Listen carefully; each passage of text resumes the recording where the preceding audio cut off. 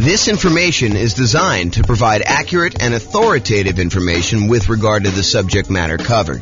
It is offered with the understanding that the presenters are not engaged in rendering legal, accounting, or other professional services. If legal advice or other expert advice is required, the services of a competent professional should be sought. Welcome to the Riverside Real Estate Investing and Real Estate Financial Planning Podcast. Learn all about investing in real estate in Riverside, California, with a combination of real estate financial planning and modeling with numbers specific to Riverside, plus syndicated, more generalized recordings of live and pre-recorded real estate investing classes, not all of them specific to Riverside. Be sure to stay tuned after the podcast for a message from our sponsors. Well, good morning and welcome, everyone. I am your host, James Orr, and this is a very special class. I don't know if I've taught a class exactly like this one before, so we'll see how it goes, and hopefully you enjoy it.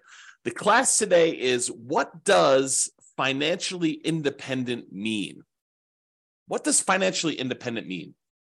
So let's give a little background about why I decided to do this class. So here's kind of where I'm at right now, what I'm thinking about. So many real estate investors, not everybody, but many real estate investors who have been owning real estate for the last, 5-10 years, maybe even longer, especially ones with very low mortgage interest rates. And the lower your mortgage interest rate, typically the faster you're paying down principal on your loan. So the lower your mortgage interest rate, the more principal you pay early on in the loan. And oddly enough, the less it changes, less the amount you're paying down in principal changes over time. Technically, I think this math is correct. I proved it to myself before, but it's been a long time since I've done it. The amount of principal you pay down on a loan actually increases by whatever the mortgage interest rate is.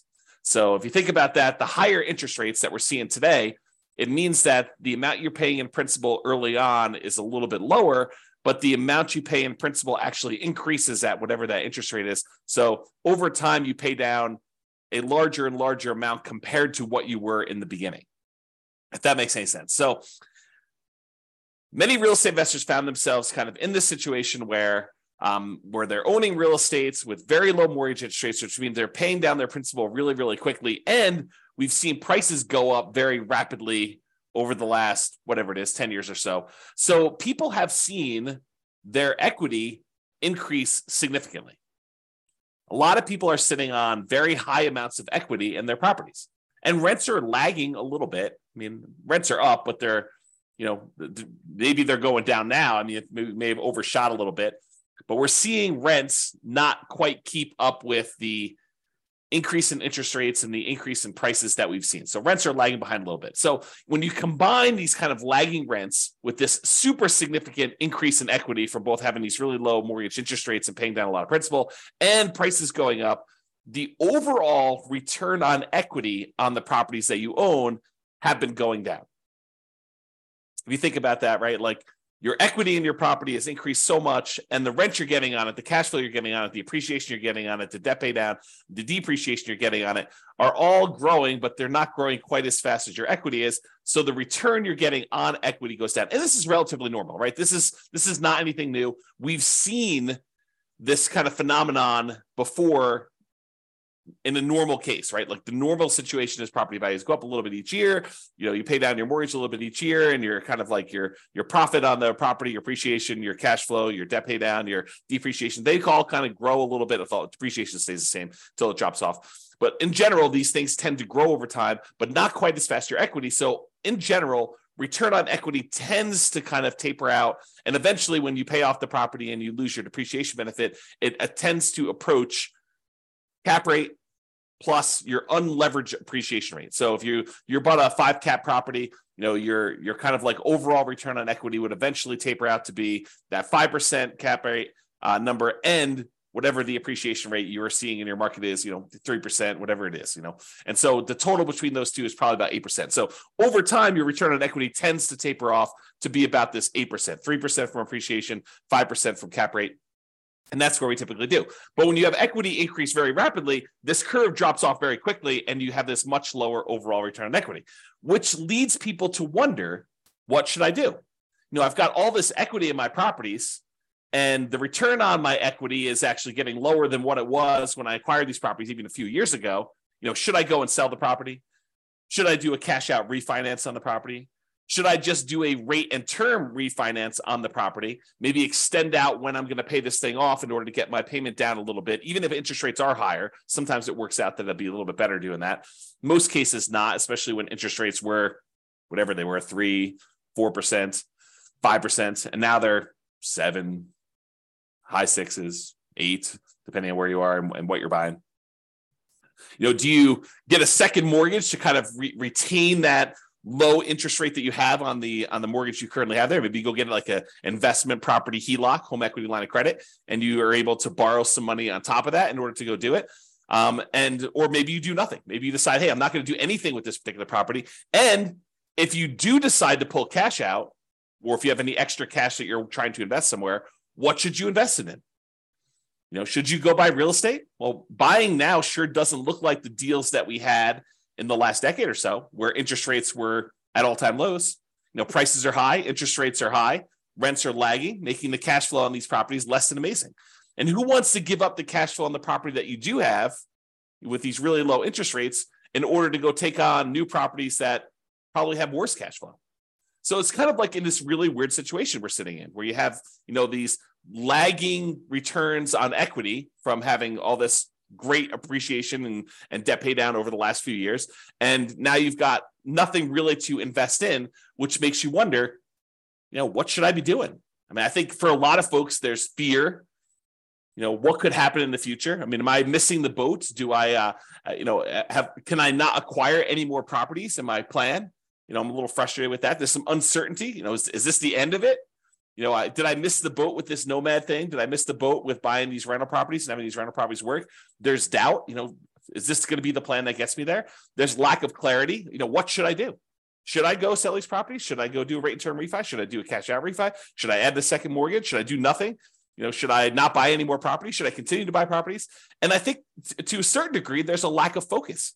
We're thinking about all these different options that we have, and we're thinking, well, maybe I should go look at something new, some type of shiny object. Should I go, speculate in land? Should I go, learn how to buy properties creatively subject to? Because, there's all these low interest rate loans out there. Maybe I should go acquire properties that way.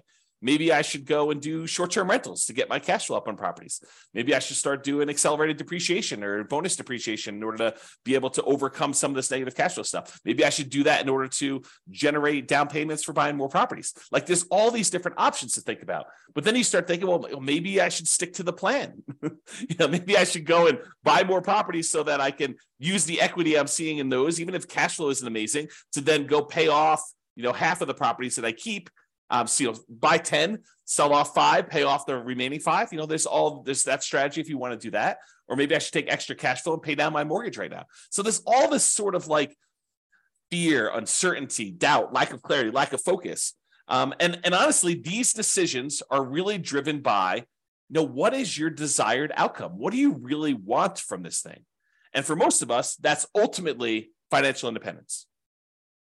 And to be even clearer, a lot of times it's usually faster path to financial independence and or a safer path to financial independence, right? Because I think a lot of us, not everybody, but a lot of us will ultimately get to financial independence, even if we don't do anything crazy, anything aggressive, anything, taking action into our own hands and optimizing, right?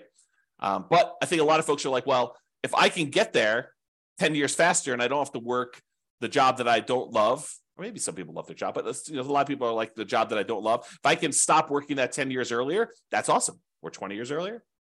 Or if I can do it where I have a much higher probability of being successful, because nothing is really guaranteed. There are very few things that are guaranteed. We'll talk about a couple things tonight that are guaranteed, or this morning. I'm in my own world.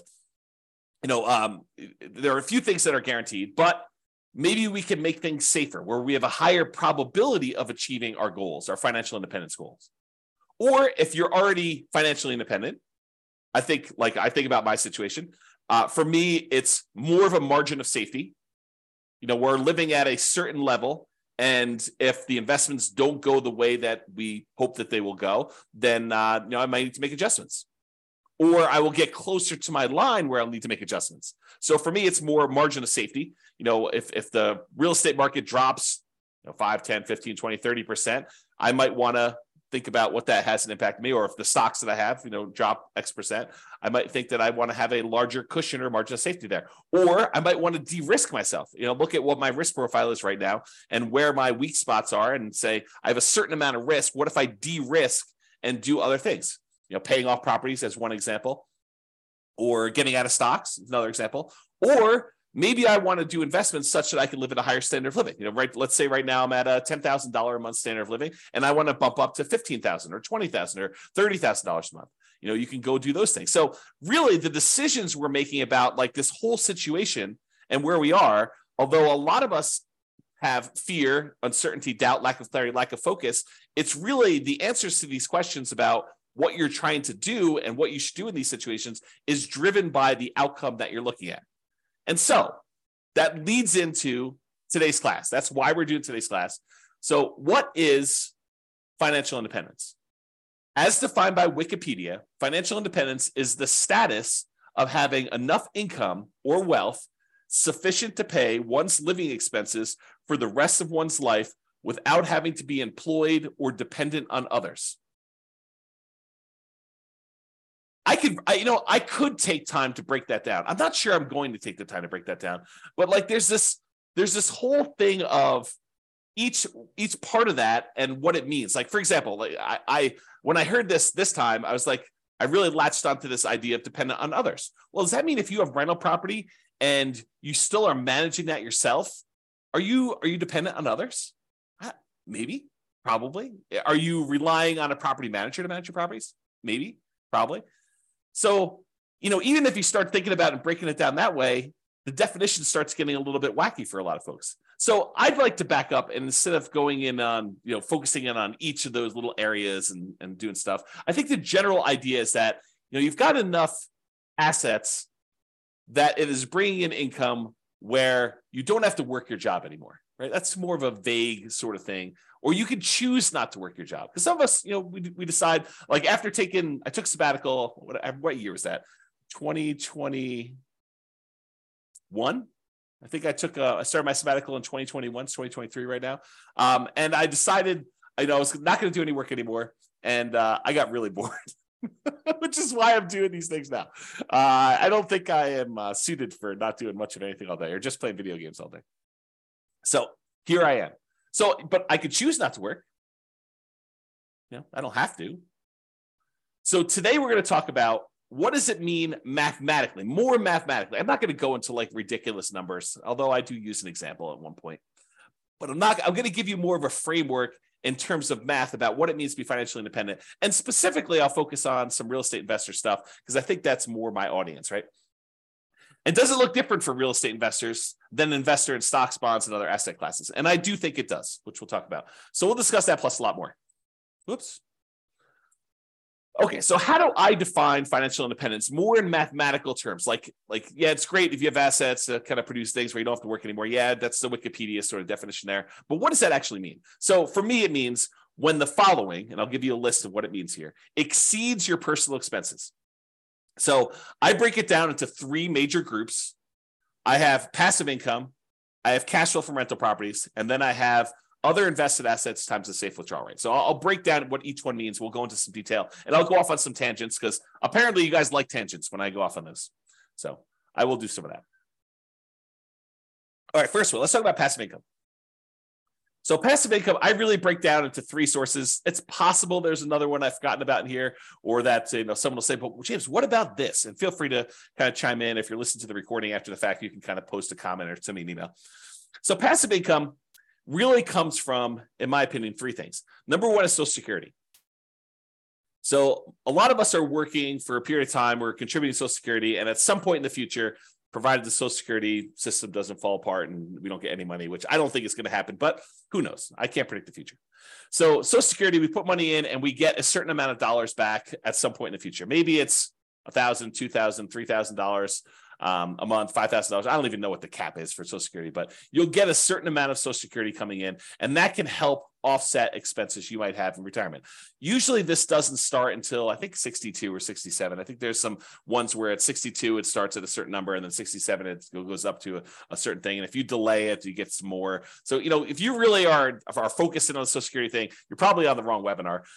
But you should probably go find out more about that in detail. And honestly, if I'm going to do a thing on Social Security, I would have to do research and do it, because I definitely don't know it from memory. Okay. So passive income Social Security is one of them. Passive income from pensions is another, which is similar to Social Security. In some jobs, you actually have a pension where you're contributing a certain amount of money for your paycheck. It goes into this centralized fund. And I'm oversimplifying all this stuff, right? I'm not an expert on pensions or Social Security or annuities, which is the next one. So pensions, you're kind of contributing from a certain job that you put money into a pension. The pension invests that money and they pay out a certain thing when you retire, and you get that thing. What's interesting about pensions, and specifically, is maybe they're not small enough, but they're small enough in my mind where I have to think about the kind of black box versus detail model. And the black box versus detail model works like this. Sometimes it's helpful to simplify something down to a black box. For example, annuities as a black box would be, I put $100,000 into a black box and it pops out, $2,500 per year until I die. That's the black box. But what's happening inside the black box? Well, inside the black box is an insurance company. And the insurance company for an annuity, basically takes the $100,000 lump sum that you gave them, and they take that and they invest in things, stock markets, bonds, whatever they're investing in. And they know that, hey, you may outlive the normal life expectancy. And in that case, they're okay paying out more than what you probably should have gotten from that $100,000, especially if the market doesn't go your way. But there are going to be some people that did the annuity where they died early. And so for them, they're going to make some more profit on the people that end up dying early, and they're going to make less profit on the ones, or maybe even lose money on the ones where someone dies much later. But overall, because they've got, 100,000 people putting in $100,000 each, some of them are going to die early. Some of them are going to die based on their life expectancy, basically right where it is. And some of them are going to die much, much later, and they're going to lose money on those. And the overall, they're going to be able to make a profit. They're going to have enough money to kind of manage this thing correctly, pay out what they need to pay out, and make their own profit so that they can run the overall business of collecting these annuities, paying out the fees monthly, managing it, sending you statements, all that other stuff. So sometimes it makes sense to look at the black box of, I put money into this pension, the pension kicks out a certain dollar amount per year until I die or until I'm a certain age or whatever the agreement is with your pension to do that. And the idea is to simplify it down. And then sometimes you want to really step back and say, how are they able to do that? Like, what is going on that allows them to do it? So for example, when we think about the annuities one, you could take that same $100,000 that you were going to put into annuities and you could invest it in stocks and bonds yourself. The challenge is that maybe you do that and maybe the stocks that you pick don't go your way. Maybe, the ones that you pick end up going down in value, or the whole stock market goes down in value. Maybe the whole thing crashes, or maybe you outlive the reasonable time period that you expected to do that. And so you might do better by taking the $100,000 and investing in stocks yourself, or you might do worse. But the insurance company, because they're doing this in the aggregate for all these different people, they can kind of mitigate those risks across a large number of people. And so the amount that they pay out for the annuity is probably less than you might be able to do on average yourself, because they've got costs and they've got, some people might do better, some people might do worse. So if you go take $100,000, you invest in the stock market, maybe, and there's no promises in the future, but maybe you do 7% per year.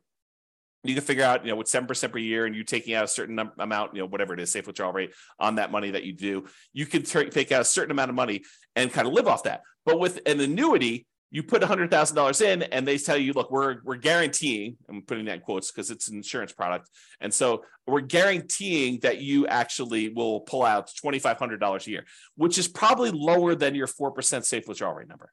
They're trying to be conservative and they need to make a profit. And they're kind of like guaranteeing that you will have this until you die, as an example. And there's all sorts of variations on this, right? There's annuities where you get some of the money back when you die, or you die within a certain range, or, or you have an annuity that kind of counts for two people's lives, you and a spouse, or there's all sorts of variations. And I'm not an expert on annuities. I'm not licensed to sell annuities. So go talk to a professional if you're really interested in those. But that's sort of the idea. And that idea applies kind of across the board, this black box simplifying other thing. So passive income from either Social Security, pensions, or annuities. Those are the three kind of passive income sources. The second one in my group is this net positive cash flow from rental properties. And I think a lot of folks on this particular webinar, because it's Real Estate Financial Planner, are interested in this kind of idea of net positive cash flow from rental properties. So you buy rental properties. In some cases, they have positive cash flow when you buy them initially, especially right now with really high interest rate and really high prices. Maybe not all of them, and if you're putting very little down, maybe not all of the ones you're buying now have positive cash flow to start with. But over time, rents tend to increase with inflation, kind of like creeps up a little bit. And because a lot of your costs are fixed, like your mortgage payment, which is usually a big percentage of your expenses on a property, your taxes and your insurance and all that tends to go up with inflation as well. But because your mortgage payment is a rather large percentage and your rents are going up and your rent is the big number on top, cash flow tends to improve over time on your rental properties. And if you start out negative, it'll eventually increase and become positive. And eventually, when your property is completely paid off, you get this big jump up in how much cash flow you're getting on it, and you see positive cash flow on your rental properties. Okay, so over time, this net positive cash flow from rentals can increase as you're doing it. The interesting thing, man, I'm going off on some weird tangents today. So the interesting thing about cash flow and rental properties, let me teach safe withdrawal rate first, and then I'll come back to this concept. But there's something interesting about cash flow and rental properties as compared to investing in stocks that is a little bit different. So we'll talk about that next. So why don't I do this? I'll go talk about safe withdrawal rate, and then we'll come right back to this. And Nick or Nathan, I see both of your names right together. One of you remind me if I go off track and I forget to come back. It's possible I will forget to come back, but I'm holding you guys responsible. So safe withdrawal rate times money invested in other assets. So we covered so far passive income, that's Social Security, pensions, annuities. We did that already. I also talked very briefly about net positive cash flow and rental properties, which I'll go into a lot more detail here in a little bit. Safe withdrawal rate money, safe withdrawal rate times money invested in other assets like bonds. So the third source of being financially independent is, let's say over time, you kind of put in whatever it is, $500 a month, and you invest that in stocks or bonds or something else like, I don't know, crypto, or not that I suggest you do crypto, but you get the idea. You can invest in something else. And then that money grows by investing in these other assets. And you can, when you're ready to be financially independent, say, okay, I've got $1 million saved up. What is a reasonable amount of money that I can take out from this $1 million each year where I am not super likely to have this go down to zero in my lifetime? And so what that is called is a safe withdrawal rate. And there's a Trinity study, and the guy who came up with it, Benjamin, who kind of formulated some math around this concept as to what a number is and what, if you're really likely to run out of money using that number. The oversimplified version is, a lot of people call this the 4% rule. They'll say, I can safely, and I'm using that in quotes, I can safely withdraw 4% of the balance I have at the very start each year, and I am not likely to run out of money investing in stocks and bonds with certain splits over a 30-year time horizon. That's what basically the Trinity study talks about, is they did a whole bunch of math on it and they determined that. So if you have $1 million and you have a 4% safe withdrawal rate, that means you could take out $40,000 per year in year one.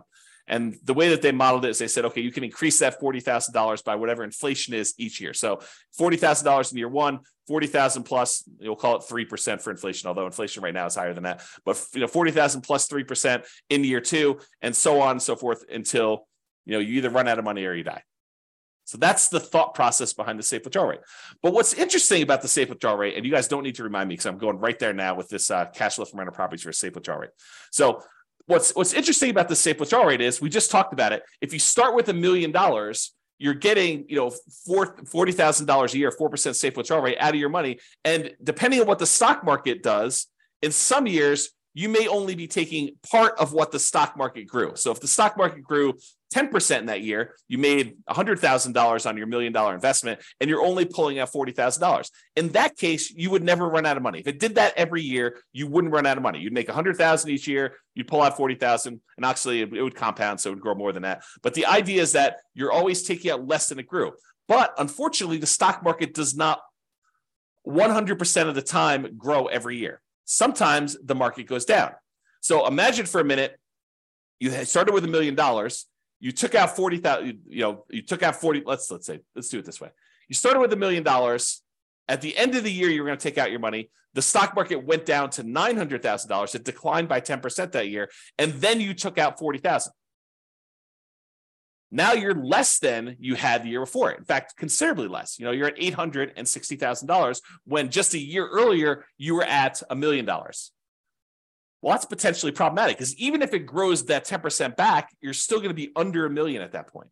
And if you're going to take out another $40,000, your balance is going down. So some years the stock market will go up and you'll be fine. You'll take out less than what the stock market made. Some years the stock market will go down and you'll still take out money, which is potentially problematic, which is how you could potentially run out of money using this safe withdrawal rate thing. And why when they ran all their modeling and they said, okay, look, depending on when you started, the historical stock market data, in X percent of the time, whatever it is, 90% of the time, you have more money than you started. And 5% of the time, you actually ran out of money and you didn't have enough to do it. So you can look at these numbers and see what happens. And no one knows the future, so you can't guarantee that that's what's going to happen. However, here's what's different with rental properties. So let's say instead of having the $1 million and you're getting a safe withdrawal rate, you have the $1 million, but the $1 million is tied up in equity in your rental properties, free and clear rental properties. Let's say you own 4 free and clear $250,000 properties, and they're throwing off $40,000 a year in positive cash flow from all of them combined. Well, what's interesting about that is you're not tapping into the equity in the properties. Sure, property values can go up and down, and so your $1 million in equity could go up or it could go down. But really what's happening is that cash flow is being thrown off. You're not tapping into the equity or the principal, another way of thinking about it, in the rental properties. So in that way, it's a little bit, I don't know, I probably would say safer when you think about it that way. But there are some weird things that can happen even with that. So for example, let's say you've got this $40,000 a year coming in from your cash flow on your $1 million worth of equity in your rental properties. And, you have your budgeting for your property taxes, your property insurance, your property management, vacancy, you're kind of budgeting for all those, maintenance on the property. But what you aren't necessarily budgeting for is capital expenses. You're not setting aside enough money so that when your $10,000 roof goes out in your property, that you have enough money set aside for a $10,000 roof. Your maintenance budget, you've included things like carpet and paint and, maybe replacing some appliances over time and, kind of like fixing some flooring in the kitchen and, maybe some, touch up paint here and there outside. Like you're not really budgeting for a roof. Some people would, but I think a lot of folks would not include that in their normal budget. So if you have a $10,000 roof come up and you were making $40,000 a year in cash flow, positive cash flow on your free and clear rental properties, what does that mean? Well, you could go and get like a home equity line of credit on these free and clear rental properties. Maybe you do on one property where you say, okay, it's worth $250. What's 70% of $250? What is that? Probably 140 something. I don't know, whatever the math works out to be. So you take 70% or 75% of the $250,000, you get a home equity line of credit on that. And what you do with that one is you say, okay, look, if I have a capital expense like a roof, I could go ahead and put the $10,000 on the home equity line of credit. I've got a little bit of debt on that, and I've got to pay off that debt over time, but it allows me to make those payments on that debt over a period of time instead of having to say, I made $40,000 a year on this particular property. And now this next year, I'm only going to be able to make $30,000 because I needed to pay $10,000 for the roof. That could be hurtful for you if you're using this to live on. Instead, you could say, okay, I'm going to get $40,000 a year. I'm going to put this HELOC on this property and I got to make payments on it. So I'm going to reduce it, but I'm not going to reduce it by the full 10K. And then maybe rents go up over time and you're able to kind of, pay that down a little bit faster, or maybe you let it grow over time. You pay off a little bit of it, whatever the minimum is, but overall that's kind of like growing every time you have a new roof on a property. And so your cash flow is kind of being diluted a little bit, but it's being offset by rents going up. It's kind of like just that thought process, right? Okay. So what I talked about is how I define financial independence. I've got some other stuff to cover here, but it's good for you to understand this baseline. So really it's income from passive income, Social Security, pensions, annuities. And I hope you guys understand what those are basically enough. I'm not asking you to be experts at them, but the idea of how they work and what they are. Net positive cash flow from rental properties, which we talked about. And this idea of a safe withdrawal rate times money you have invested in other assets like stocks and bonds. Ideally, you have all of this plus some margin of safety so that if you have a roof, as an example, when you're living on your positive cash flow from your rental properties, you can absorb that roof thing. Or if you have a particularly bad period of time in the stock market, you could deal with that. The annuities, the pensions, and Social Security, unless those go away, like you have an insurance company completely fail and the reinsurance company completely fails, their backup happens, or the company where you're getting your pension from goes out of business, or they restructure your pension. Unless you have a catastrophic event like that, most of those are pretty stable. Pretty likely to continue on, sort of stuff. So you might not need as much margin of safety to do that, which kind of leads me to an interesting discussion. If you're taking your $1 million, you're investing in stocks and bonds, or you're buying these rental properties, you're kind of putting the risk into the rental real estate market. Those are two different risks, right? You're investing your money in the risk of a rental property and the rental market doing well and rents kind of being where they are and all that stuff. And the other one, you're expecting, companies that you've invested money in to kind of continue to perform and do what they need to do so that you can kind of pull that money out. When you buy an annuity, you are putting that risk off on someone else. So you're paying a premium for that, but you're putting that risk off on someone else. So if you're like a scaredy cat, if you got a big yellow streak down your back and you're like, I don't like any of this risk stuff, you could offset all of these risks. You're like, hey, look, these rental properties, they make me nervous. I want to get out of them. You could use them temporarily and then take that money, sell off your rental properties, and then buy an annuity as an example. Not that I'm recommending you do this, but you could, use your rental properties to acquire them over time, deal with that risk for a period of time, and then say, look, now that I'm retired, I don't want any risk. I want to de-risk completely. I'm going to take all the proceeds from that and I'm going to buy an annuity as an example. Or maybe you're like, look, I've got all this risk and all this overhead and management and all these rental properties. They've done really, really well for me while I'm growing it. But now I'm at a point where I want to retire and I don't want to put in all this effort. I want to convert to a much more passive, less work, less oversight type of model. I don't want to manage a property manager anymore. I'm going to take the proceeds from my rental properties after I pay, real estate commissions and capital gains taxes and depreciation recapture and, your closing costs, all the expenses on it. You take the net you get after you walk away and you take that money and you invest in stocks and bonds or whatever you want to do, and then live off safe withdrawal rate if you prefer that type of risk to the real estate risk, and do that. So just things to be thinking about as you do this. And one of the reasons why we're having this discussion is you are going to want to choose at some point which of these areas you want to focus in on and achieve financial independence from. So I think the choice is, once you decide, okay, look, here's my plan. I'm going to buy rental properties. I'm going to acquire more than I need. Then I'm going to sell part of them and pay off the other ones. And I'm going to have free and clear rentals. That's your plan. Work your plan. Or I'm going to take all these rental properties, and at some point, because I'm not going to want to be property managing when I'm 80 years old, or managing my property manager when I'm 80 years old, I want to take this money and I want to invest in stocks or bonds or annuities or whatever. Okay. So that's the idea behind it. Any questions? I know I've been going off on a lot of tangents. That was the intent of this class. That's why I said it's not been one quite like this. No questions? You guys are quiet. So I really do like this quote for this, because I think it characterizes a lot.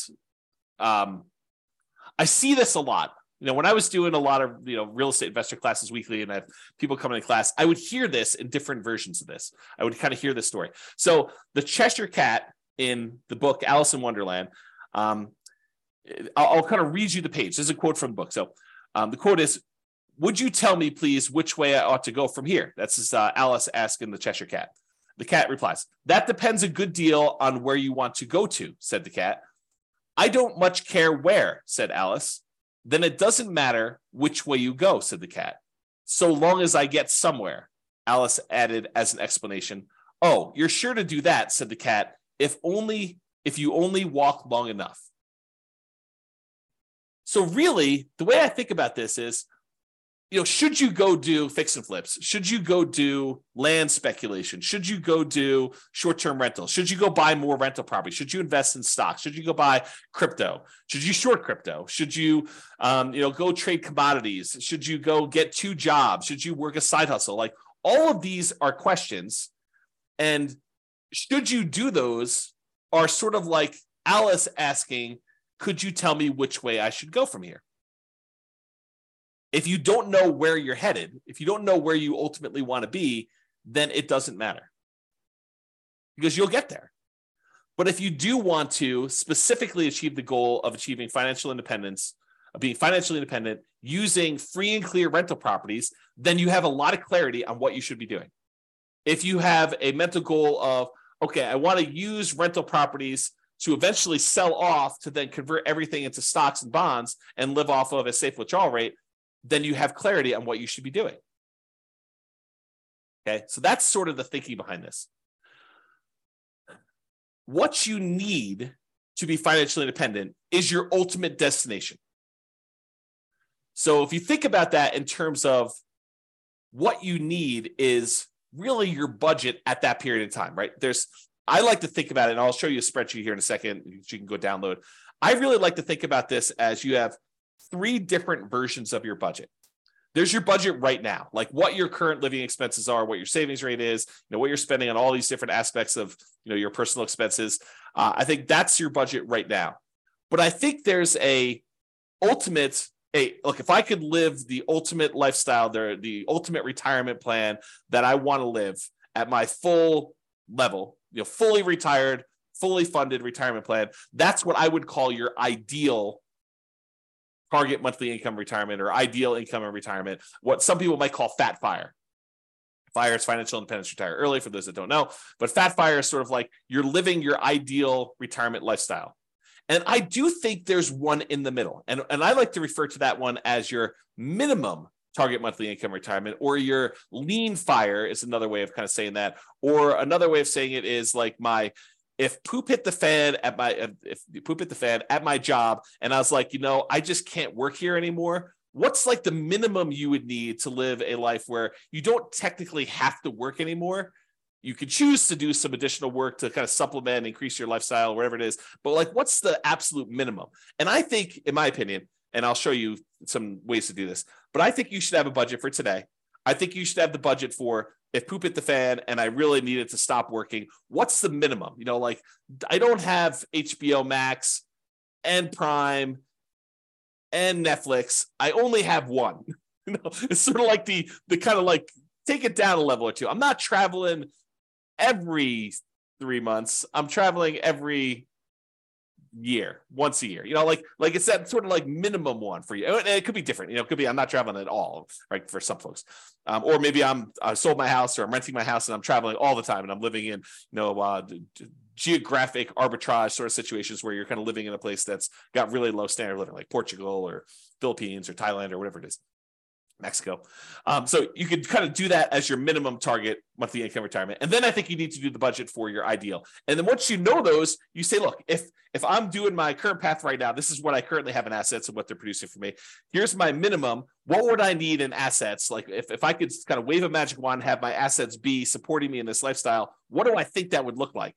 What would I have in Social Security, pensions, annuities? What would I have in cash flow from rental properties? What would I have invested at a safe withdrawal rate getting from stocks and bonds? And how does that break down?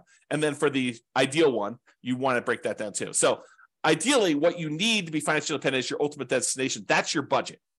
What you choose to invest in to get you there is your path or your action plan. And I think that dictates your choice. You know where you want to go based on your budget. And then you say, how do I get there? That's my action plan to do that. Okay, so I taught a whole class of this before. You guys can go watch it. It's the ultimate FIRE budget. And I probably should correct the typo here. Oops. FIRE should really be all caps because it's kind of, there we go. So you can create 3 budgets simultaneously, which I talked about. Your current budget now, your minimum target monthly income, and your ideal. And so there's this, it's a special budget sheet. You can go download it. You can make your own. You don't need mine. But it really has 3 columns. You write down all your current expenses. And I've only shown housing on here, although there's ones for every different aspect of your thing. But go do your own if you want to. You do a current budget of what your current expenses are. You do a minimum target monthly income. You're kind of like your lean FIRE number, and then your ideal to do that. I have a little red like a yes or no checkbox for whether that's actual or estimated. Sometimes people are like, I'm going through this really quick. I think my HOA is about this. I haven't looked it up, so I'll go put N for that. If it really is your actual, you can put yes so that you know which ones are real numbers or that you estimate, and then you can firm it up later. And don't, the piece of advice I'll give you on this is don't get caught up in detail, right? Doing this poorly is better than not doing it at all. And so it's better for you to have a bad budget and then improve it over time than for you to skip this exercise completely and not do it. So I would strongly recommend that you do a budget and kind of figure all that out. So anyway, go make your ultimate fire budget. And then on this spreadsheet at the bottom is this. And I want to talk a little bit about this because it ties into this. What is financial independence for you? And so currently you write down what, if you have any annuities, what you currently have in annuity income.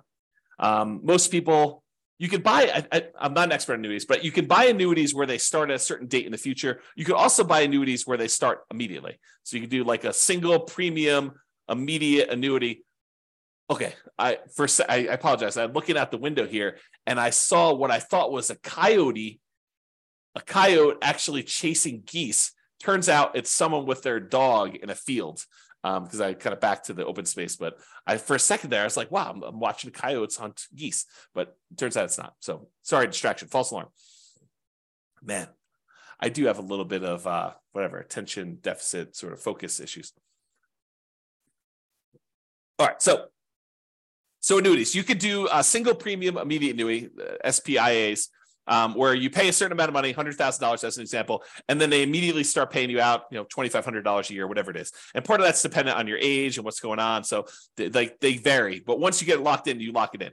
Or you could say, look, I'm going to pay $100 a month, and by the time I'm 55 or 65 or whatever age you set up with the annuity company, I'm going to pay out whatever that dollar amount is. You can kind of do it that way too. So you put in whatever your current annuity situation is, or you could say, look, when I finally reach my kind of my minimum or my lean fire number, I want to have this amount in annuities. And some people would think, I want my like baseline expenses covered by something where it is completely de-risked, right? Like it's like as safe as it can be, which is sort of an annuity sort of product where you're putting the risk on someone else's insurance company to handle that. So you might say, look, I really want to have, I don't know, $1,000 or $2,000 a month or not a month. Oh, maybe it is a month in annuity type income. And so you want to put a little bit of money into here to do that. Some people will be like, I want to have all of it in real estate. It's up to you. It's your choice.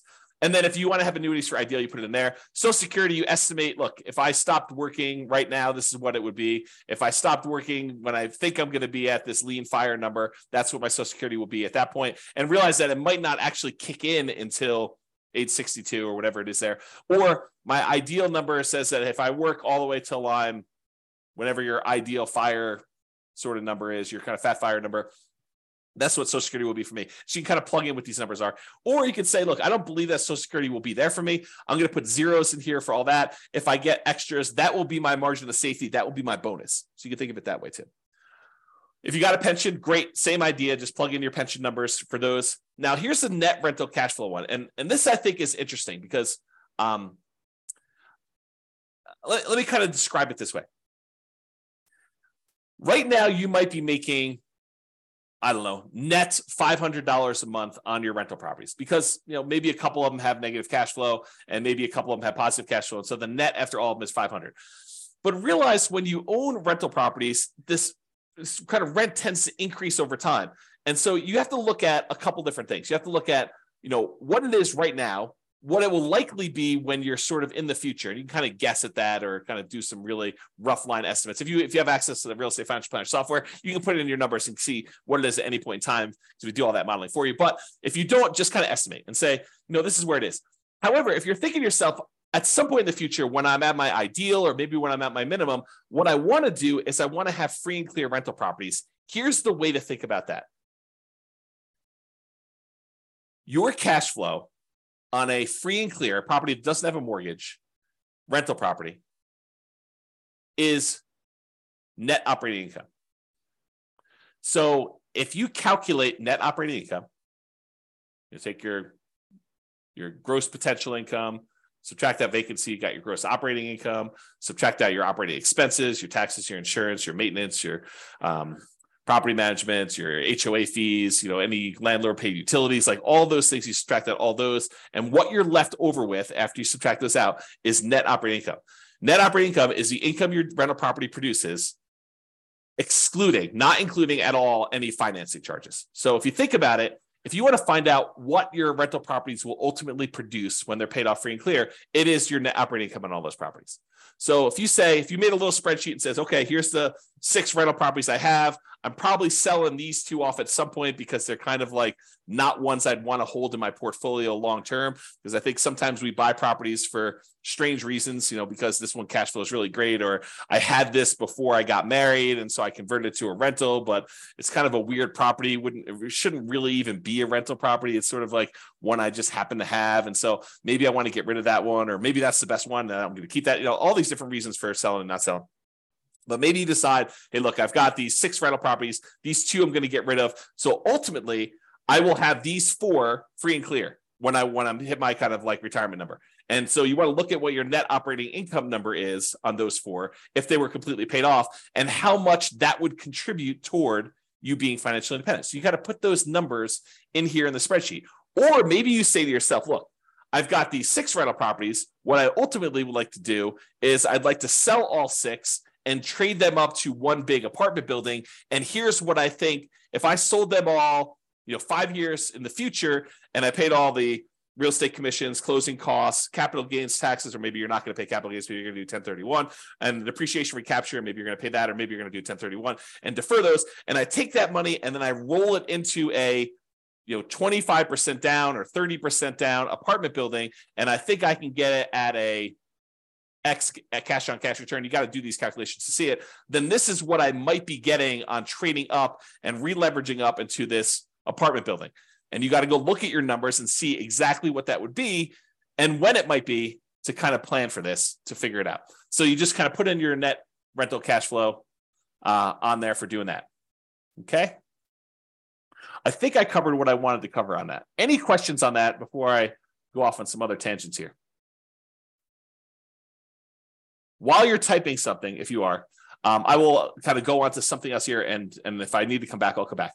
So what the spreadsheet is designed to do is, because a lot of times we know these numbers, I said, let's go ahead then and solve for how much extra money you would need to support yourself. So the thinking in the budget, if you're going to go fill out the budget, at least my version of the budget, you go make all your budgets for your current, your minimum, and your ideal, and it kind of calculates all of your expenses for any of those 3 situations. Then you write in how much you have in annuities for all 3, how much you get in Social Security for all 3, how much you're getting in pension for all 3, and then what you're going to expect to get in net rental cash flow on all 3 of them. And if you have any other income, like you sold a business, you're going to get payments of $1,000 a month for that business or whatever you're going to do there. Then you add all these up, and then what it does, it says, okay, tell me what you believe your safe withdrawal rate is. Some people believe that it should be 3% to be more conservative. So the guy who originally came up with the idea, I think his name is Benjamin. He basically said recently that you can go as high as 5% or 5.25% or something like that. So he increased it from the 4% safe withdrawal rate that he originally came up with as an idea. So whatever you believe is true for you, go ahead and put that number in here for safe withdrawal rate. And then the spreadsheet will calculate how much you're getting from all these, and using a safe withdrawal rate, how much you would need to have saved up in addition to these other assets to be financially independent. So it'll do some like reverse math for you and tell you, okay, based on how much you got for annuities, Social Security, pensions, and net rental cash flow, and this 4% safe withdrawal rate, you would need to have $600,000 more invested in order to be able to be financially independent. So it'll do the math backwards. It doesn't have to be. You can kind of put in whatever number you want, but I think that's a helpful way to look at it to determine which way you want to go. That way you can decide, hey, I've already got these. If I don't do anything more, if I don't do any more action plan work toward that particular stuff in current, I can just focus in on saving money for this required investment at a safe withdrawal rate, investing in stocks and bonds, something like that. And if you think about it, in a market like we are, prices are up, interest rates are up, rents are sort of lagging. Is it the worst idea in the world for you to just put money away into something, stocks, bonds, index funds, whatever you're going to do, crypto? Not that I suggest crypto. Crypto's a little weird for me. But anyway, I digress. Let me just kind of focus in. Invest in whatever you want to do while you're waiting for the right other investment to come. And maybe that doesn't ever come, right? Maybe it becomes, well, turns out this stocks, bonds, whatever else I'm investing in is the right investment for me for now. I did, this is probably about 4 or 5 days ago. I did a class, and in the class, I talked about this idea of saving up to buy free and clear rentals. I said, one of the ways to avoid dealing with 7% interest rates is don't get a loan. And people, I think a lot of people are like, but the whole idea of doing real estate is to be leveraged. And so I showed the difference in time it took to be financially independent with somebody who was highly leveraged, like doing Nomad or 20% down or 25% down, versus somebody who took the time, is a little slower at first, but eventually you catch up very quickly. Someone took the time to save up all their money and then eventually buy properties free and clear. Same properties, except one, you got 5% down loans really early, or 20% down loans or 25% down loans earlier than you would for being completely free and clear. And the time difference between somebody doing the highly leveraged one and buying free and clear was not significant. It was a little slower, but it was not significant. And honestly, it de-risks you, or it changes your risk, because a lot of times you're investing in something else, stocks, bonds, or something else, while you're waiting to buy this property free and clear. But eventually you buy the property free and clear, and it's not that much longer. Like if you think, oh, it's going to take me twice as long. Nope. And depending on your city and the characteristics of your properties, it could be not that much longer at all, like a few years. Okay. So the reason I say that is this. So let's say you're like, okay, in the meantime, I will hoard my money and I will start saving up for a free and clear property. But inevitably, here's what's going to happen. At least I think this is what's going to happen for a lot of you, is you'll be saving, you'll be working toward having enough money to put, to buy a property free and clear without a mortgage at all. And when you have, pick an arbitrary number in the middle, 50% saved up, you will come across a real estate deal where it makes sense to buy it with 50% down. You'll say, look, I was saving up to buy this thing free and clear, but this is a great opportunity. This property works. And maybe interest rates have dropped back down a little bit by then. Maybe they're up higher than they were, but you're still like, this is still a great property. I'm able to buy this property. And because I've got this big chunk of money saved up, I can buy this property and get a 20% discount, something crazy, like some really, really good opportunity will fall in your lap just because you're aware, you've got the resources lined up and you're ready to go. And so maybe you plan to do a free and clear property. And by the time you get to 40% saved up, 70% saved up, the like deal of a lifetime drops in your lap and you act on it because you have the resources and you're ready to go. Okay.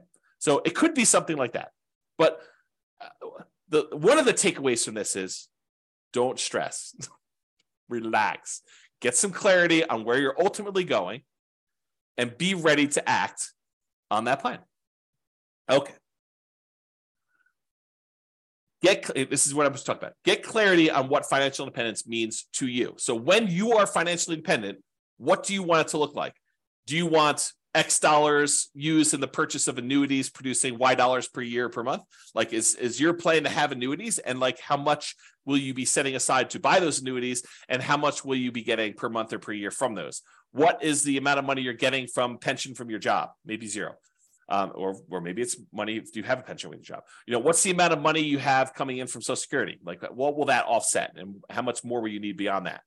And then cash flow from rentals. Do you want a certain number of free and clear rental properties producing Y dollars per month? And again, look at net operating income to determine what that will be. And will that be enough to support you? If you look, hey, look, I've got 4 rental properties now. If these were paid off right now, they would produce for me, $6,000 per month. Is that enough for you to be financially independent? You need to do your budget and see, right? You need to do your budget and determine if $6,000 a month, if my properties were free and clear, would that be enough for me? And then maybe you decide, hey, if these were free and clear, it would get me to be financially independent. Maybe I should take that money and actually start paying down the mortgages. Or maybe you should take that money, invest in stocks or bonds or whatever it is, get a slightly higher return. And when you have enough as a big lump sum, take that and pay off a mortgage in full. Because you don't really get any cash flow benefit by paying a little bit more down on your mortgage, right? You're basically making $200 a month in positive cash flow, and you owe $200,000 on it. If you go pay $1,000 and reduce that $200,000 mortgage down to $199,000, it doesn't improve your cash flow at all in the short term. Your cash flow is still going to be that $200 a month. You pay down another $1,000 and go down to $198,000 that you owe. It doesn't improve your cash flow at all. So it doesn't have any short-term effects. Really, the only impact it has is you pay a little bit less interest on that mortgage. And if your mortgages are old mortgages where they're at 3, 4, 5%, you are literally earning 3, 4, 5% on that extra $1,000 that you used to pay down the mortgage. You're not getting any more return than that. Now, if you have a 7% mortgage that you just got and you pay down an extra $1,000 on that mortgage, guess what the return on that is? 7%. that becomes super interesting. It kind of now dictates which mortgages we should pay off to kind of do this. And there's some weird exceptions, right? Because if you're down to like the last $50,000 on a mortgage and that mortgage payment was $2,000 a month, it looks really different. Although this is not mathematically correct, it looks really different if you pay off $50,000 on that mortgage and you free up $2,000 a month, or about $24,000 a year in extra cash flow, right? If you owned if you owned a mortgage for a long period of time, you owe $50,000 left on it, and the mortgage payment is $2,000 a month. When you pay that mortgage off, when you finally pay off that $50,000, your cash flow immediately improves by $24,000 a year, $2,000 a month. Even though technically you're only getting a return of whatever the interest rate is, now that the mortgage is paid off, your cash flow immediately improves by that $2,000 a month because you don't need to make that mortgage payment anymore. Kind of crazy. Okay. So I went off on a tangent. I'm not sure how far back to go to pick up. So, okay. So we had this thing here. I said, do you want a certain number of free and clear rental properties producing X, Y dollars per month? You look at your net operating income and you determine, will that be enough to support me? We talked about that idea. You have $6,000 if you have all these properties paid off. Maybe you start paying off those mortgages with a little bit of cash flow each month. That should speed things up a little bit to getting there. Or maybe you say, look, I'm going to invest money in the stock market until I get a completely enough to pay off a mortgage in full. And then you do that. That tends, and it really depends on the interest rate, but that tends to be a slightly faster path. It has new risk and it introduces the risk of investing in the stock market, but that tends to be a faster path to being financially independent.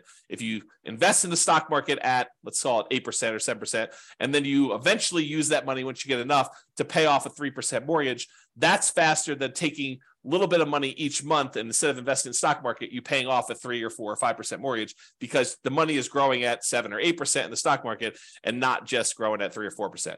Okay. That's why we might do it that way. Now, if you've got a 7 or 8% mortgage versus a 7 or 8% stock market, you can make the decision to actually, either do the stock market or to pay down the mortgage.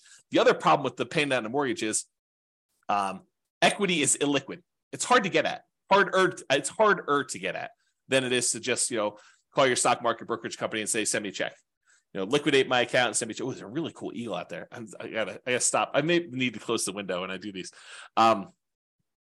Yeah, so you may want to go and you call a company and say, send me the check for this. It's a lot easier than trying to get a HELOC on your property, and then you're also paying money on the HELOC, and this other one you're liquidating. So I don't know, there's things to consider there.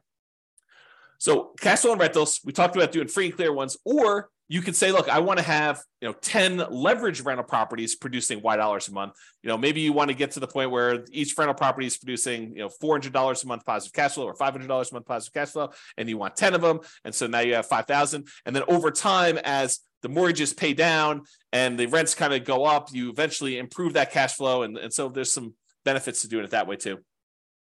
The free and clear one, your cash flow tends to increase slower because it's not leveraged anymore.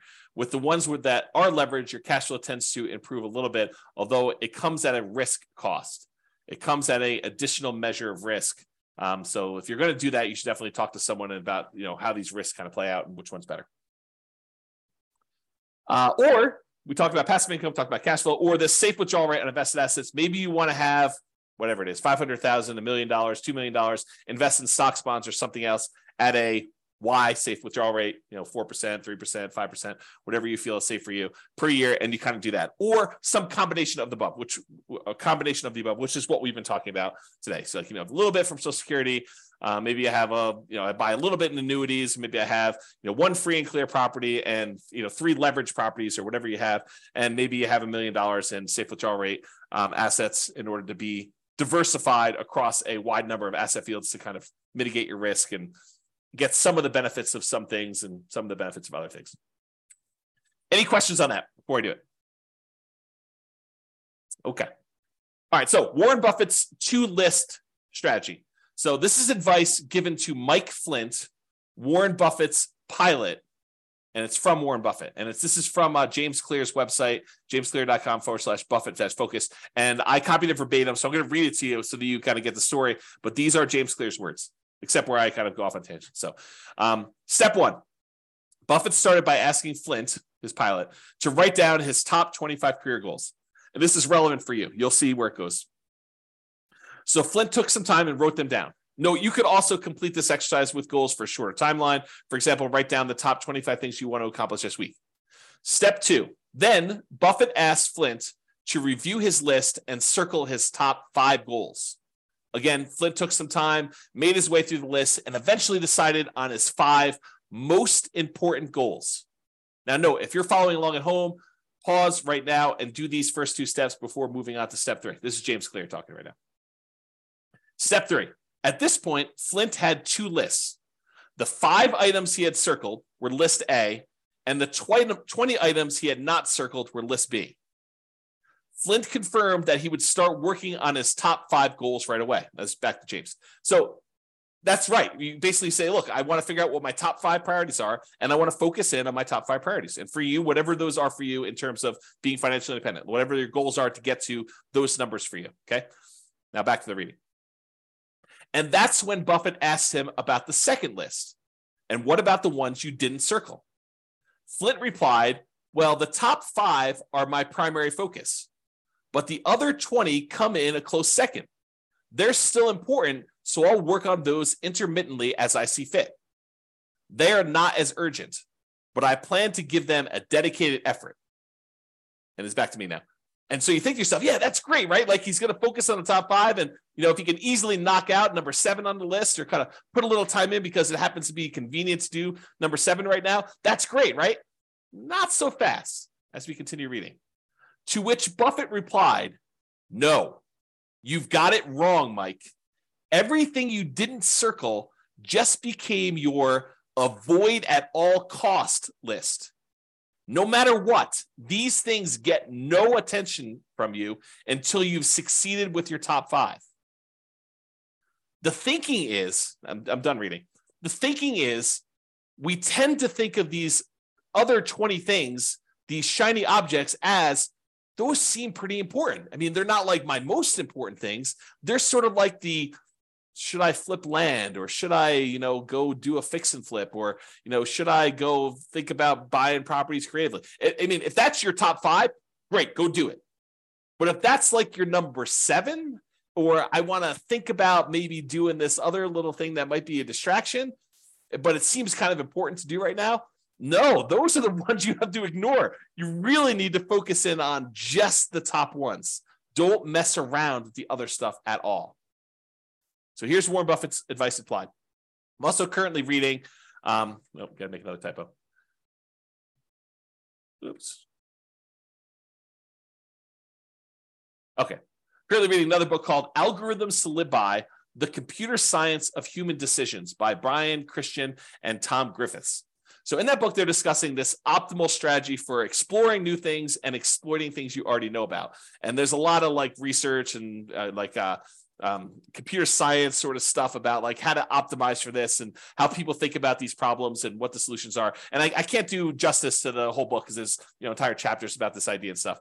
But I'll kind of summarize something that I think is germane to what we're talking about. There's an argument to be made that if you've got a good strategy, and someone has done a bunch of math to show you which strategies and optimizations will get you to financial independence fastest. I mean, that's kind of what I've been creating the software and doing, and with the least risk.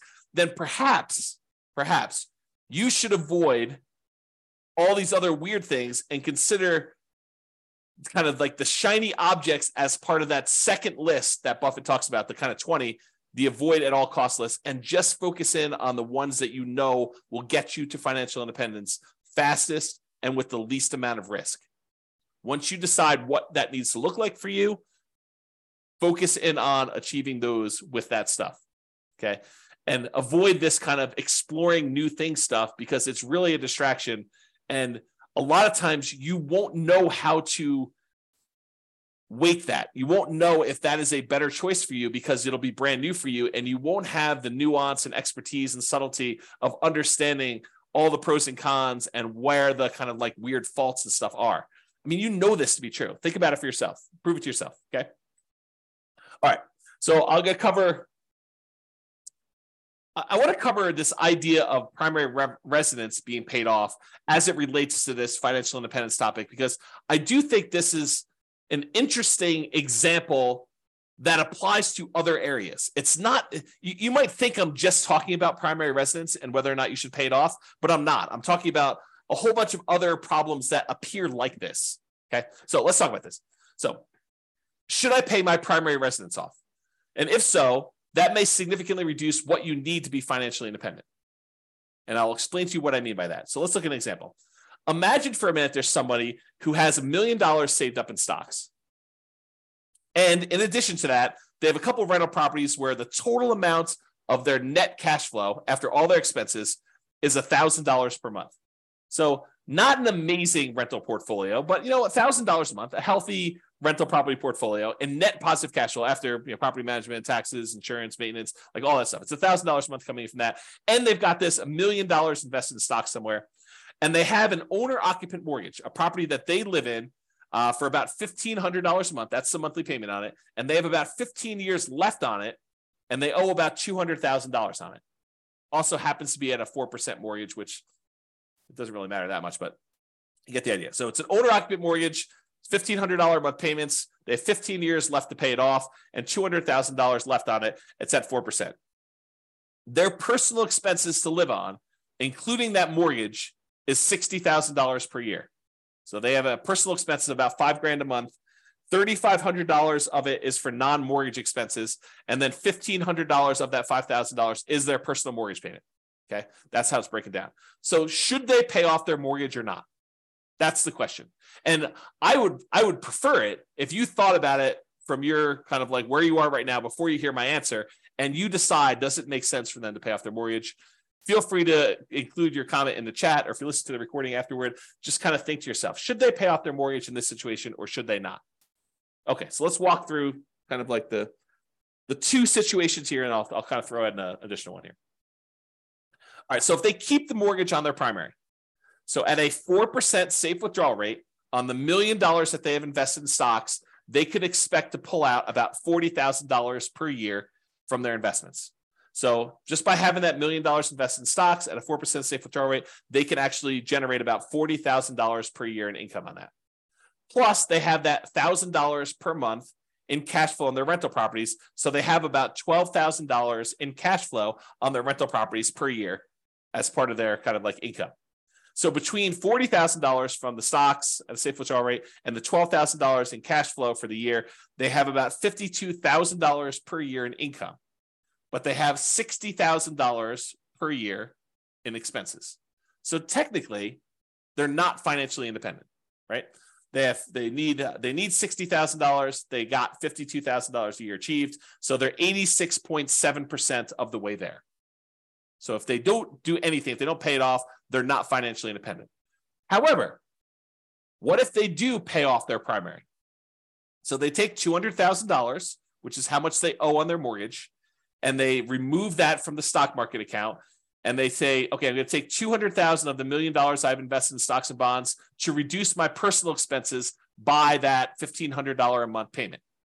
So this is not valid math, but I'm going to show you what it feels like to them. Okay, so this is not the way you should do this math, but it's sort of the way it feels. So what they basically did is they said, I have $1,500 a month in payments times 12 months. It's about $18,000 a year.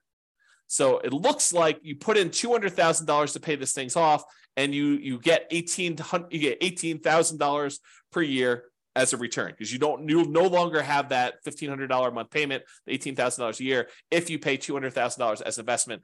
That works out to be about a 9% return on their investment. Math is not actually right, but the idea is how it feels. Okay. So it really is earning the mortgage interest rate of 4%. That's technically the right math, but it feels like they're earning $18,000 because they get rid of that $18,000 in payment. So now, once they do that, instead of having $1 million invested, they now have $800,000 invested at that 4% safe withdrawal rate, which generates them $32,000 per year in income. 4% times 800,000 is $32,000 per year. Plus that $12,000 per year in cash flow on their rental properties. That gives them $44,000 per year in income between their safe withdrawal rate and the rental property cash flow. Everyone follow me? Anyone lost? Good. If you are, let me know. But now, instead of having those expenses be $5,000 a month, which is what they had if they had that mortgage, Now their personal expenses are only $3,500 a month since the mortgage is paid off. Still have taxes and insurance. That's part of the $3,500. But the mortgage part of it is $1,500 a month. Okay. Times 12 equals $42,000 per year. So now their personal expenses are $42,000 and they're generating $44,000 from their investments. So now mathematically, they're financially independent by a little bit. They got $2,000 a year extra to spend, which is interesting, right? Because now you think to yourself, man, that was kind of crazy, because if they kept the mortgage, they're not financially independent. If they get rid of the mortgage by paying it off, they technically are. Craziness. Okay. Now there's a third option. They could choose to not pay off the primary residence, keep the $200,000 invested, but just pretend, just arbitrarily, I am financially independent, even though mathematically you don't meet the definition, right? We're financially independent. We're not going to work anymore. They would be withdrawing higher than their 4% safe withdrawal rate from that $1 million, right? Because they're short. They're short by $8,000 a year because they were making $52,000 a year in income, and they're short and they need $60,000. So for a while, for 15 more years, they're pulling out an extra $8,000 per year from their stock market portfolio. So they would be withdrawing higher than that 4% safe withdrawal rate. Okay.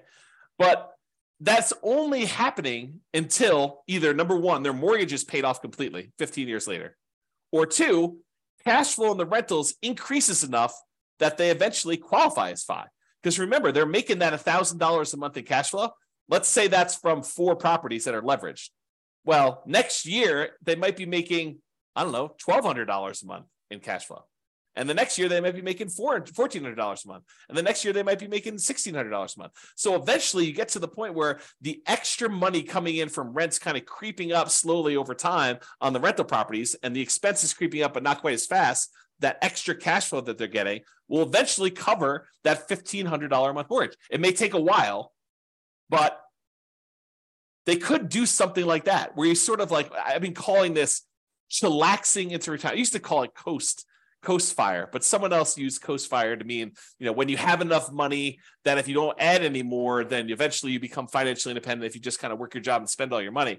I can't use coast anymore. So I've been calling it chillaxing into financial independence, where you kind of have these kind of assets that you're not technically there, but you stop working anyway, because you know that eventually something is going to happen that'll make you financially independent. For example, if 2 years from now, you have 2 years left on a couple of investment property mortgages, and you know that they're going to be paid off. And at that point, your cash flow is going to improve by $3,000 a month. And you're like, hey, look, I've got enough money to get me from today to 2 years from now when those properties are free and clear. And when they are free and clear, then I'm going to be financially independent. Couldn't you stop working the 2 years earlier? Because you're going to get there in 2 years. I mean, the properties are going to pay off, right? And then you're going to have enough. So you could sort of chillax. That's another example of this, as I mentioned at the beginning. This is a kind of case study, but it's wider breadth. It applies to more than just this exact example. Okay. So I don't know, just something to think about there. Another kind of thought process, and I'm getting toward the end here in the presentation. If you're 110 years old and you have $1 million saved, do you really need to keep a 4% safe withdrawal rate at that point and only spend $40,000 a year? And I would argue probably not, right? If you have $1 million, you probably don't need to limit yourself to $40,000 if you're 110 years old. And so I've done the extreme case. At some point, you come back and say, well, what about 109? Well, probably same answer. What about 108? And if you keep coming back enough, eventually you get to the point where you're like, I don't know where this is for you, but there may be a point at 50, 60, 70, 80, 90 years old where 4% no longer applies to you. And that's for something for you to think about. The Trinity study, which is where we got that safe withdrawal rate math originally done for, was a 30-year time period. That's what they were planning based on. And many of the results had you end up with more money than you started with. In some cases, a lot more money than when you started. However, there were a small percentage of times when you ran out of money over 30 years. And that's where they're trying to find that kind of sweet spot for a kind of safe withdrawal rate. Okay. And we don't know the future, right? 4% over the next 40 or 50 years, 4% may prove to be way too conservative, or it may prove to be not conservative nearly enough. You may have been at like a 2% safe withdrawal rate over the next 50 years. We don't know the answer to that. And that's sort of the discussion we had where we talked about this idea of annuities, where you lock in a fixed dollar amount and then it's up to the insurance company to deal with that risk, is off of your plate if you decide to do that. Or we talked about the rental properties and how you're technically not spending the principal. You're kind of only spending the fruits of the asset, the kind of like the cash flow portion of it. And you've got the equity all kind of like saved up there. And then we talked about that roof and how you might need to tap into it for different things. So all these things are kind of related, just kind of things to think about. All right, I think I have 2 more slides after this, or this one and one more. So here's a couple of kind of like off the wall things as to like, how do these apply to being financially independent? And warning, I will tell you, I've labeled this my controversial list of what is included in safe withdrawal assets, because some of these are controversial. So, and if you have equity in a property, or you have equity in a business, which rental properties are really a business, right? And if you think about that, but equity in properties or equity in a business, unless you plan to convert that to invested assets, unless you plan on selling it and then investing in stocks or bonds or whatever it is, you cannot use that as a safe withdrawal rate number. You can't say, I've got $1,000 a month in cash flow and $1 million in equity in my property. So really the $1 million in equity, I could use that as a safe withdrawal rate and do 4% on that. So that's really $40,000 a year. Plus I've got this $1,000 a month in cash flow. So that's $12,000 a year. I add those together, I get 52. No. You are not allowed to do that math that way. Cannot do it that way. Okay. The equity, the $1 million in equity is what is producing the $1,200 a month or whatever I said, $1,000 a month in cash flow, $12,000 a year. That equity is what's producing the cash flow. You can't double dip. And that applies to businesses as well. Okay. Unless you sell it, unless you sell the rental property, you convert that to stocks or bonds or whatever it is. And then you could use the safe withdrawal rate on it. And where this comes up, and I think I'm jumping ahead here, where this comes up a lot is some people will say to me, James, what I want to do is I want to ultimately become a hard money lender. I want to use rental properties to get to the point where now I have, $5 million that I could lend out at 12, 14, 16, 18, 20% to people doing fix and flips where I could then make 12, 14, 16, 18% of my money. And by doing that, that means I can actually count that 12, 14, 16, 18%, whatever number I'm getting for those loans, I can count that as pure income. So if I've got $1 million, I'm making 12%, I could say I could spend $120,000 a year because that's what I'm getting on those hard money loans. No, that's not how that works. And this is why I think it's controversial. I think that you say, I've got this $1 million that I'm loaning out at 12% or 14% or 16%. You still do a 4% safe withdrawal rate on that $1 million. It doesn't matter that you're earning 12, 14, 16, 18% on that money. You really need to use the 4% safe withdrawal rate. It's as if you invested that $1 million in stocks and the stock market did 12, 14, 16, 18% over those next couple of years. It's the same idea. We're still only using the 4% safe withdrawal rate on that. Okay? All right, continue on. Equity in properties or business. You could use true cash flow to determine whether you're financially independent. True cash flow includes cash flow plus depreciation, cash flow from depreciation. So the tax benefits of owning the rental properties too, you could combine those. It's less conservative to do it that way. I think it's a legitimate way to do it though, because you have to think about that as a real benefit. It's not just it's not that doesn't exist. So you could use true cash flow. You could use cash flow or the reduced living expenses of a free and clear property that you live in instead. So when I'm talking about the equity of properties, you're counting the true cash flow generated or the cash flow or the fact that you no longer have a mortgage payment because you own that free and clear property. And so now your monthly expenses dropped by that $1,500 in that example as just a way to describe that. So you can't count the equity twice. Now, I'm sure someone's going to come out with some crazy thing and be like, but James, what if I have a free and clear property and I have a HELOC on it and I'm using the HELOC to make my loans? And so really I have more than that. I mean, you guys are getting into like these strange areas where you're double dipping and you're adding a lot of risk by doing that. And so technically, could you do that? But then it's really that you don't have, $1 million in equity. You only have, 75% of $1 million or 75% is kind of your loan. So you really only have $250,000 in equity. And really the cash flow gets decreased by whatever the payment is on that HELOC. And then you have the $250,000, which is really part of your safe withdrawal rate. So yeah, I mean, you could try to get creative with me, but it's really not that, right? Because then it's changing the characteristics of the investment. It's not what it is anymore. Or if you're going to sell a business, the payments on the sale of the business or the property, if you're going to do like owner financing or something, is temporary income. That's how I would look at that. I would look at that as, I've got a payment stream for 15 years. It's going to be this amount of money. You could do it that way. I don't think you double dip and do a safe withdrawal rate on that. Maybe you could, but that's the way I think about it. And again, controversial. You've been warned. Payments to you on loans made. This is me using the hard money example. So consider these invested assets and use safe withdrawal rate instead. Think about this as a bond. I mean, that's what you're doing. You loan people money and they pay you an interest rate. So it's just like having a bond. And dividends, consider these invested assets and use safe withdrawal rate instead. So if you're thinking to yourself, I'm going to live on the dividends from the stocks that I own or whatever, I think you just think about all that as safe withdrawal rate numbers instead. All right, last slide. And hope you guys like this. So the question is, should I blank my either rental property or regular property? And the question of, should I sell my rental property? Should I sell my property? Should I cash out, refi my property? Should I cash out, refi my rental property? Should I, do a rate and term refinance on my rental property? Should I add a second mortgage to my rental property? Should I pay off my rental property? Should I do nothing to my rental property? The my rental property or my property is really a question of your priorities and what will get you closer to your goal of financial independence faster and or with less risk. Because if you tell me I want to do annuities or I want to have a certain amount of money invested in, stocks and bonds and use a safe withdrawal rate, if I say I want to have cash on rental properties, it affects how I think personally you should answer that question. There are non-mathematical questions and analysis about that, which I'm planning on doing a class on that. I'm not sure it'll be tomorrow, but soon. I think I'm going to do a question about like the non-mathematical questions of should I sell or should I refi my rental property? And then I think there are math-based analysis about that. Doing the analysis to say, here's the amount of return I'm getting from appreciation and debt pay down and cash flow and tax benefits. And this is how much equity I have in my property. And honestly, it's really true net equity, your equity after you have all the expenses of doing whatever it is you're going to do. So like this is how much return I'm getting on my equity amount. So that's sort of the threshold I would need to beat if I were going to do something with this and move it somewhere else. That's the thinking, right? That's the math part of it.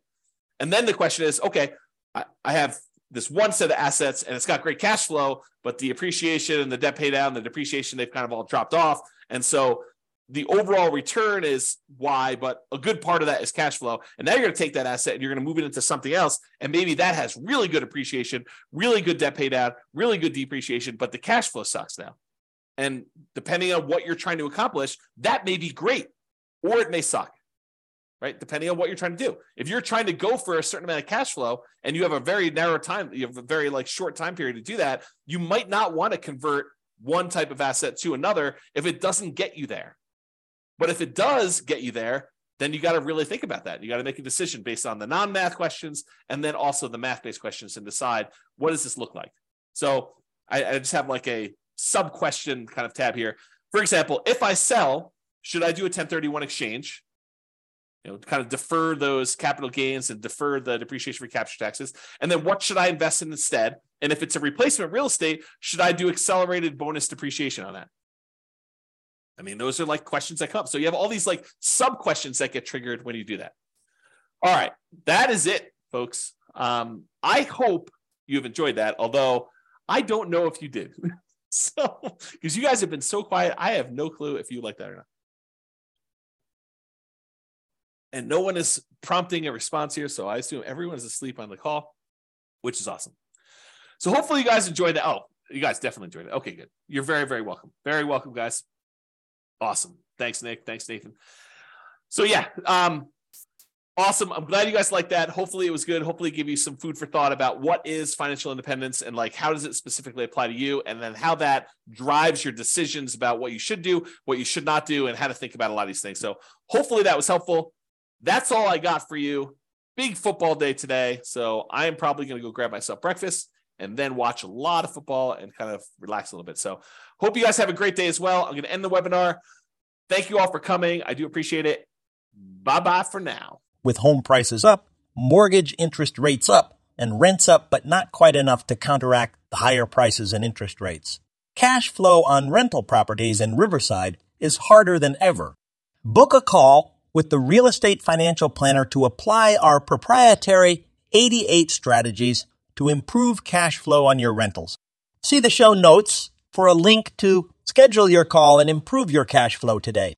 If you're a real estate agent, lender, or professional in Riverside that wants to help our real estate investor listeners, consider reaching out to learn about collaboration opportunities with this podcast. We'd love to add more value to our listeners by having you assist our investors buy, sell, and finance their real estate investments. See the show notes to schedule a call to discuss collaboration opportunities